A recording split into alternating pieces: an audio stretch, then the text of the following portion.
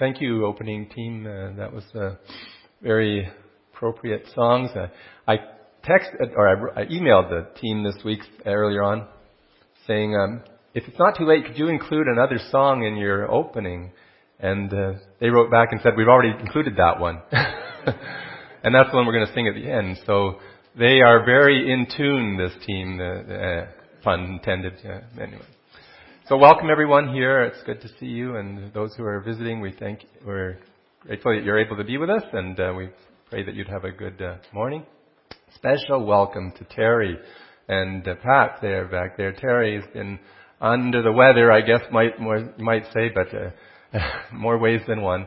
But we're so grateful that he's up and about and being able to be with us again. So thank you, to the Lord, for answering that prayer. Let's bow and just commit this time to God and ask His guidance, blessing, and direction for our time together. Lord, we are grateful that we can be here this morning. We are grateful for our Savior, your Son, who gave Himself for us, and to whom we owe all that we are today. And we just thank you for His radiance in our lives. And we pray that as we look at the verses and passage before us, that you would stir our hearts to refocus our thoughts, our minds on Him, and just be centered on our Savior. Lord, we pray that you would guide and direct our time together, and may all that's said here and done here be in your name, and to your glory. In Jesus' name, amen. Entitled this talk, Cultivating New Life. And I like a number of things about what I do, my job. I work at the hospital for those who are visiting. But one of the things I like about my job is the commute. That's a little bit strange, right? Because most times the commute is a weird thing. We live about 4.5 kilometers from the hospital. And when the weather permits, I get out the bicycle and take the bicycle to work. And I like doing that. It gives me a lot of extra bit of calmness, relaxation almost, and some exercise too, but just to clear my thoughts as I'm going to work. And when I was coming home from work, I like the commute home too, because it's sort of like the day is done. I can pedal a little easier. I'm not late like I am, and I have to really pedal hard in the morning. But in the afternoon, on Friday, this is what I saw when I was coming back along the trail from the hospital to my place. And I like to take the trails and stay off the highways as much as possible. And I was just realizing, this is pretty neat. You know, this trail, this is one of my favorite parts of my commute, actually, this little old railway bed that I trek along. And it just to see the changes over the very short time that takes place from when I first get the bicycle out and when there's snow still kind of covering that spot and everything's bare and stick-like.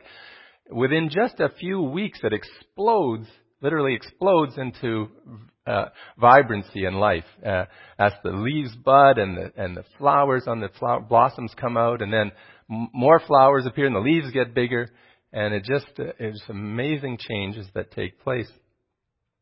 So on Friday, I was cycling by, and these flowers are out just along that trail. I had to stop and take pictures of them on Friday. It's just awesome to see that these changes take place. Now, how does this happen? How does it go from snow and sticks to blossoms and flowers?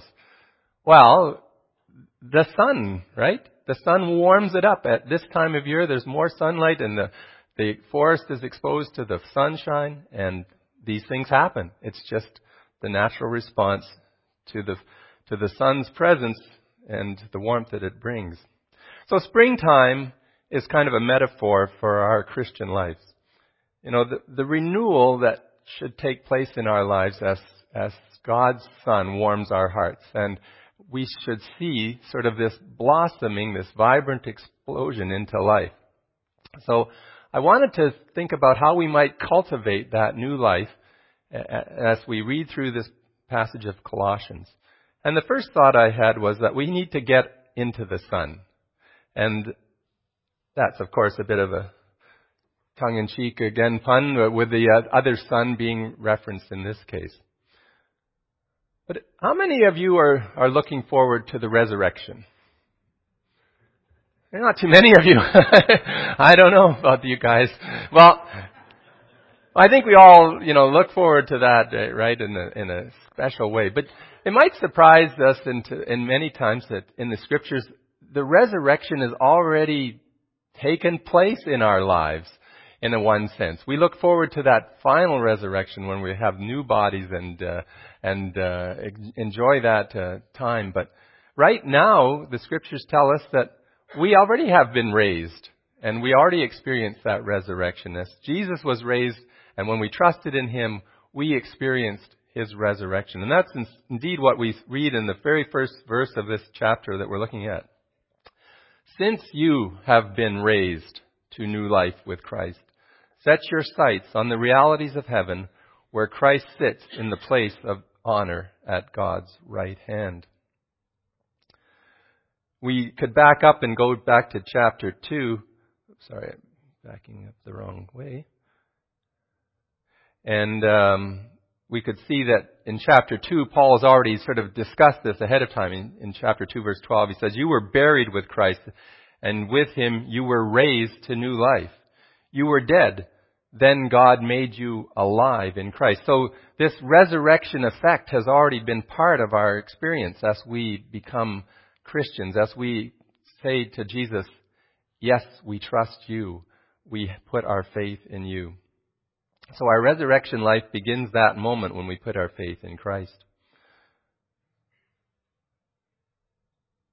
And we should experience then some signs of that new life, some changes like happens to the forest when the sun comes stronger into the skies. There should be some leaves, some blossoms, some flowers, and some fruits. Does that just happen, or do we need to do something to help us with that?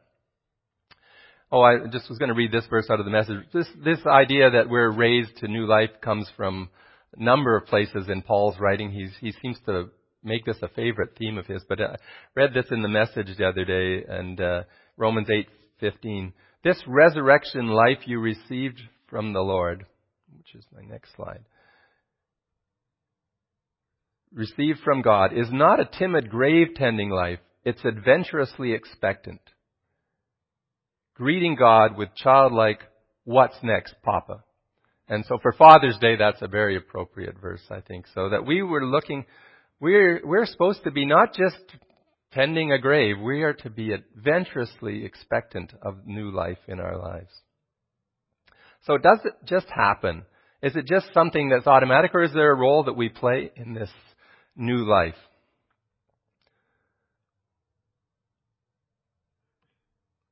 The next parts of this chapter just give us some ideas, I think, on that. And so backing up into the first part of verse 1, set your sights on the realities of heaven. So this is something that we are told to do. It's something that we have a part in. It's not just happening on its own. Set your sights on the realities of heaven, where Christ sits in the place of honor at God's right hand. Think about the things of heaven. There's another instruction. Think about the things of heaven, not the things of the earth. For you died to this life, and your real life is hidden with Christ in God. And when Christ, who is your life, is revealed to the whole world, you will share in His glory. So how many are you looking forward to heaven? About the same number that we're looking forward to the resurrection. So I guess those bunch of people are really... And indeed, when to be absent with the body is to be present with the Lord, and that's a wonderful expectation and hope that we have, right, to be with the Lord. But it might come as a bit of a surprise as well to think that most of the time when heaven is referred to in the Scriptures, it's not really talking about our future place of residence as much as it is just talking about the place where God exists and where His will is done. If you look at Matthew's Gospel, you'll find about 70 references to heaven in that Gospel. Most of the time it's in the terms of kingdom of heaven, which Jesus came to start here on earth. And when we pray the Lord's Prayer. We even heard this morning, Thy kingdom come, Thy will be done on earth as it is in heaven. And that is sort of the idea that heaven exists here and earth is here, the two are kind of separated. There's not a connection really between them until God made that connection when heaven came to earth. And now He is trying to have His people work to make earth more heaven-like in a sense. And eventually, in the final chapters of the Bible, we see a new heaven and new earth. And that's when the two sides are sort of reconciled and aligned together, and there will be that continuity between heaven and earth. So that's often what the Bible's expecting us to read when we read about heaven. And very little of it actually is, the line that we've been very much cultured with and brought up to say that, we need to be saved so we can go to heaven, and that's the purpose. But that's not the main drive, I think, of Scriptures.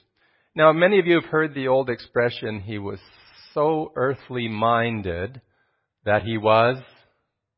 No, sorry, got it wrong, see, thank you. No, he's so heavenly minded that he's no earthly good, right? And that expression has some validity if you take heaven to be just that destination. So that's where I'm going, let's get out of this place. We're done here, this is not so good. Let's get to heaven.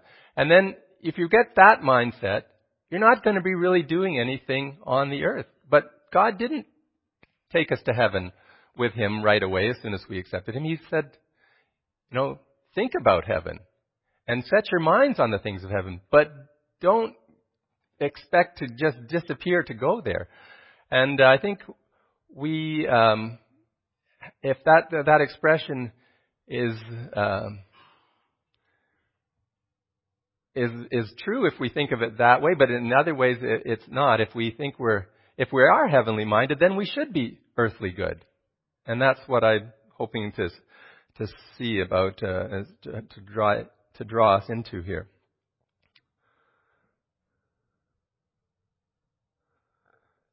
One of the writers that I read said, "Heaven in the Bible is not a future destiny, but the other hidden dimension of our ordinary life." God's dimension, if you like. So that's sort of the stress of it. It's God's dimension in our life. That's what we are to set our sights on.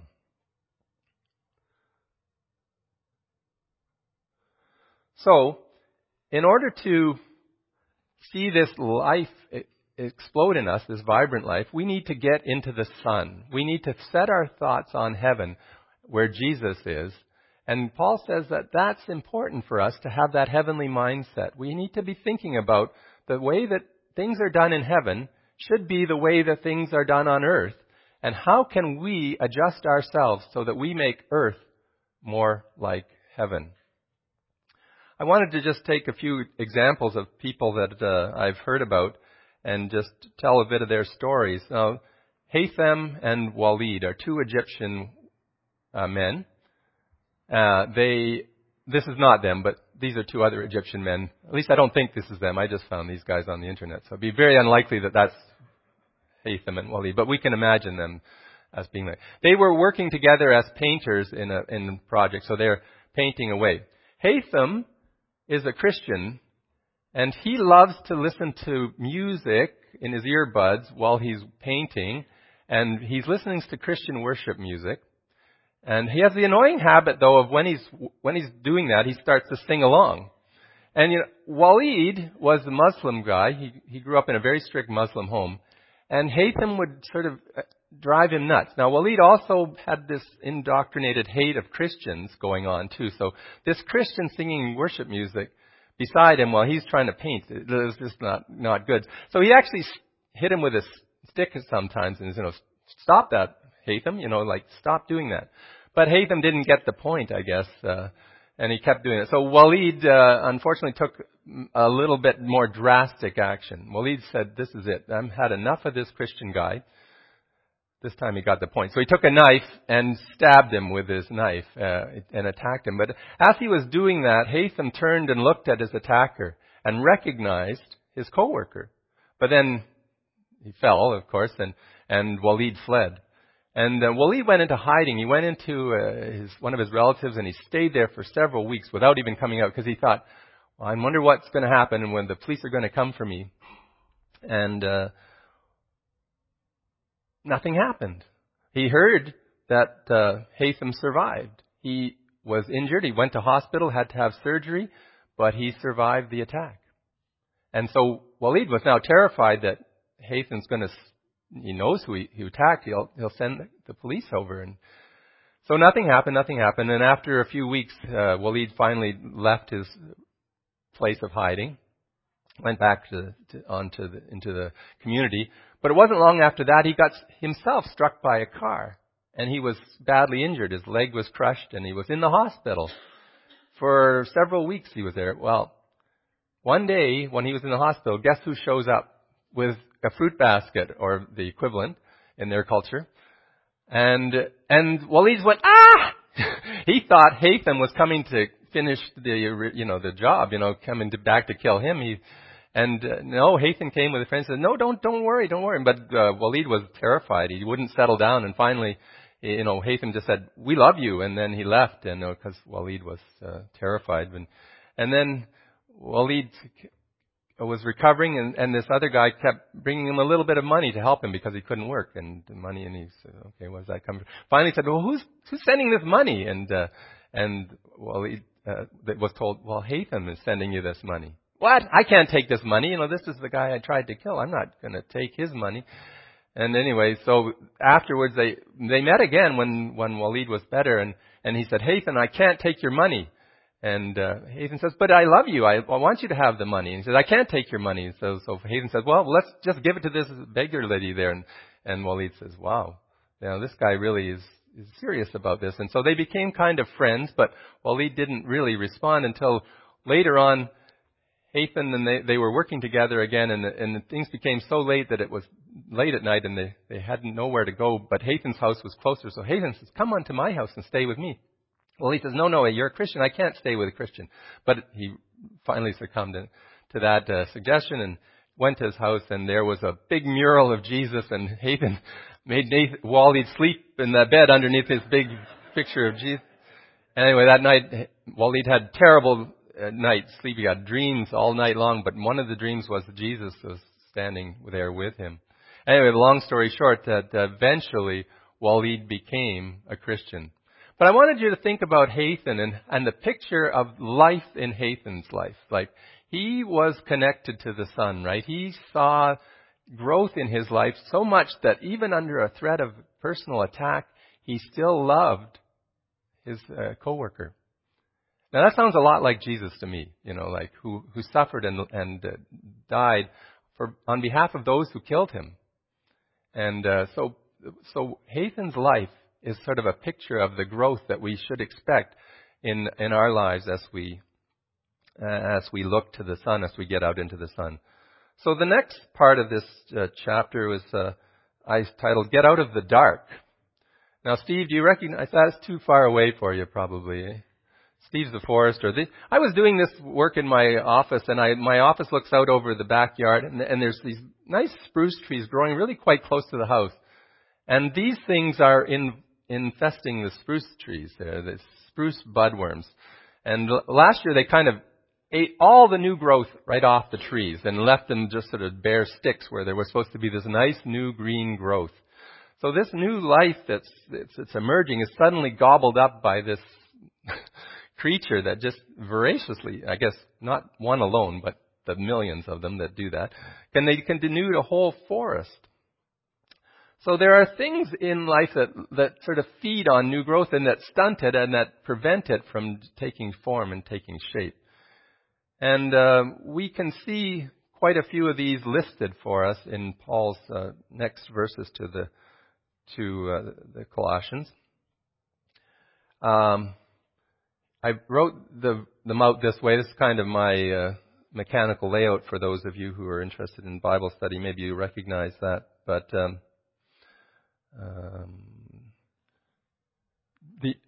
so you write it out, your sentences, and you put the list in order, and you get a sort of a picture of what it looks like. So this is these verses in the mechanical layout. So put to death the sinful earthly things lurking within you. Have nothing to do with sexual immorality, impurity, lust, and evil desires. Don't be greedy, for a greedy person is an idolater, worshipping the things of this world. Because of these sins, the anger of God is coming. You used to do these things when your life was still part of the world. But now is the time to get rid of anger, rage, malicious behavior, slander, and dirty language. Don't lie to each other, for you have stripped off your old sinful nature and all its wicked deeds. I'd like to just look at one of the lists of sins that was mentioned there, and that was don't be greedy. Now, it says that for the greedy person is an idolater, worshiping the things of the world. And if you go back to that list of things, the sexual immorality, impurity, lust, and evil desires, and that, all of them can be sort of idols for us. And all of our sins tend to be, that's the problem. We're putting them in place of our relationship with God. And so we're worshiping the wrong idea. But just think about greed as an example. Now, when we were not a Christian, Paul says, we were dead. We were slaves to those gods. We couldn't do anything but worship them. We really had no alternative. But now, with Christ in our lives, we've been freed. And we can escape the darkness and come into the sun. So the song we're going to sing later, Our Death Was Arrested. We often think of life as coming to an end. But in this case, our death came to an end. And life began. So we are free from the slavery, these worshiping these other gods. Here's another fellow. We know of this man. He lives in the Democratic Republic of Congo, and he's a graduate student there. He's been struggling. He's a Christian fellow. He's been struggling financially to get this graduate studies completed, right? It's a lot of expenses that you wouldn't expect. And money is really hard to come by in the DRC. It's a poor, poor country. And the people suffer quite a lot from poverty. So this man has lots of expenses for a graduate program. He's trying to study in order to improve his life so that he can go to his people and try and improve their lives. And his heart is in that for the Lord. But he's had travel expenses, tuition expenses. He has to pay some of his instructors to come and meet with him, and he has to pay to get his papers published even. All of these things, they add up. So he's about to take his master's thesis exam where they defend their thesis in front of a bunch of examiners, right? So in that setting, he has a friend who did this, and in their country, and you have these examiners, maybe say there's 4 of them or something like that. I don't know how. I've never done this, but maybe some of you guys have. And they come and they listen to your talk, and then they ask you questions. And before you leave, in order to get them to listen to you, you have to leave them something in their hands as they go out of the room. So it was $300 each for the other guy paid. And that's just bribery, right? Like, they're not going to pass you unless you grease the wheel. So what would you do as a Christian in that situation, facing that greed of these people? I don't know. You've spent all of this time and money to get where you are, and then you have to suffer that. But this is the part of the story that I like about this gentleman. So he's teaching undergraduate students, right? Most of the grad students have some teaching responsibilities. So he's got this class of undergraduates. 5 of his undergraduate students come to him with a gift of $1,000. $1,000. We just wanted to give you this so that, you would think about how we should do in this course. So he was being offered the exact thing that he was going to be required to pay. He said, keep your money, study harder. And that's what he told them. So, this is where, you could have greed, and you could be infested with greed just because it's all around us, right? But this is a man who stands out because he refuses to be greedy in that sense. And so his life with Christ is becoming evident because of his position in that way. So just an example to us of what we could expect to have to face and have to do in order to show Christ in our lives. So that's that story. And get out of the dark was that topic. So the last thing I wanted to just talk about was dress for the sun. So put on your new nature and be renewed as you learn to know your Creator and become like Him. In this new life, it doesn't matter if you were a Jew, a Gentile, circumcised or uncircumcised, barbaric, uncivilized, slave or free.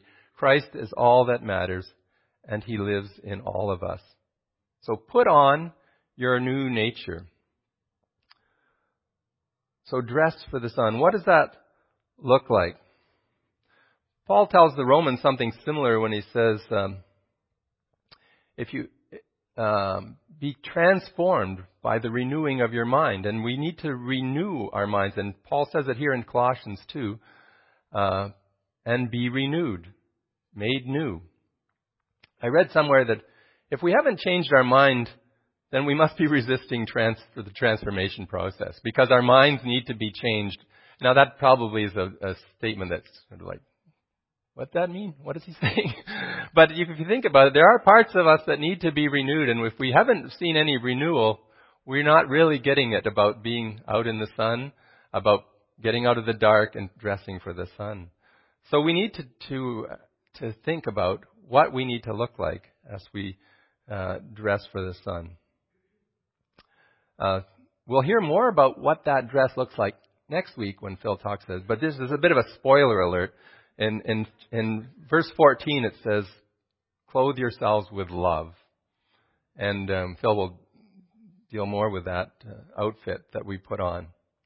But I wanted to talk about one more individual who shows a bit of this dress code that he's wearing. Now this is Dawood Nassar, and he lives only a few miles from Bethlehem. He's a Palestinian Christian, and he lives on a farm that his family's owned for quite some time. Now, many of the Palestinian families lost their land when the Israeli settlers came in and expropriated it. If they couldn't prove that they had a deed to their land, the Israeli settlers could claim it, and at that time they were given it. But Dawood had a piece of paper from the Ottoman Empire with the deed on his property. And it went back to 1916. And so with that deed, he could say, listen, this is our land, we can prove it. And so the Israeli settlers weren't able to take this hilltop farm, only a few miles from Bethlehem, but apparently it's very well valued, and a lot of the settlers would like his farm. So you can imagine that the conflict that's set up here, this is Palestinian-Jewish conflict, goes back a long, long time.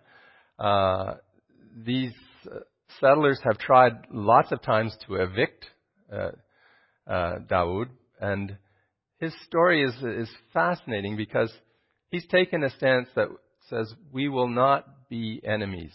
We will not be enemies. And that's been his motto. And he's made this farm into a sort of an international visiting place. And if you go to that place, you can visit him and visit his farm. And it's called the Tent of Nations.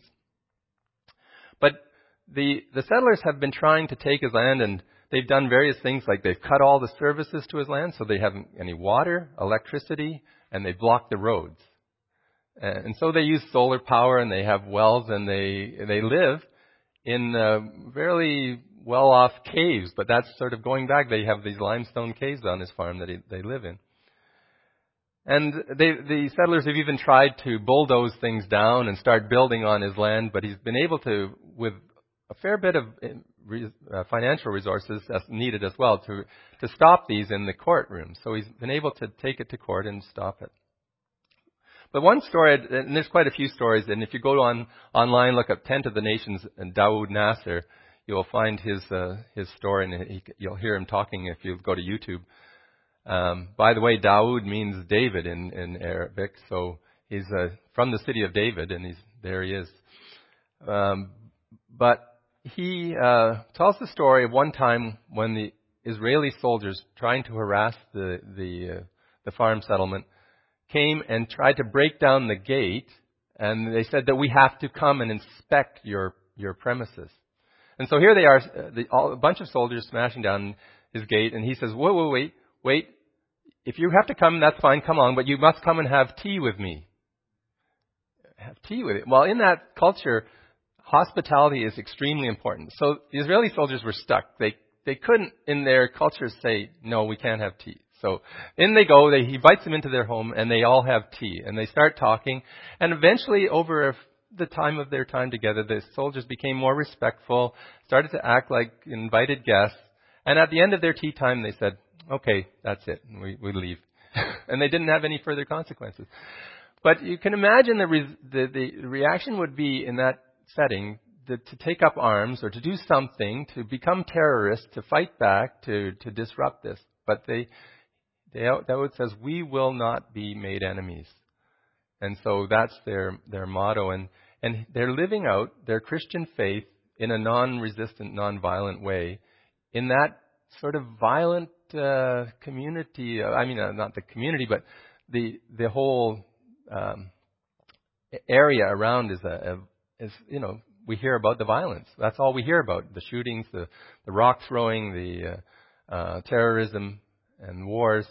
But here, just outside where the Prince of Peace was born, is a man and his family standing for peace and living the Christian life and put on this new life, the life of love. They want to love their neighbors, not to be enemies. So we see that life really begins with Jesus.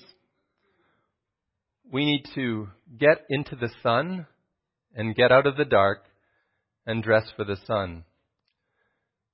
The song we're going to ask the team to come back up and sing, When Death Was Arrested and My Life Began, just speaks of that opening phase where we suddenly experience new life, and we can have that in Christ as we continue to do these things that we're encouraged to do to see that new life grow. Thanks. Singing and worshiping you within that song. We are so grateful that our death was arrested and that we've been made free and our life has begun in you. May we do what we need to do to bring it to fruition. May we be the people you want us to be. May heaven be a reality in our hearts and in our lives. In Jesus' name, amen.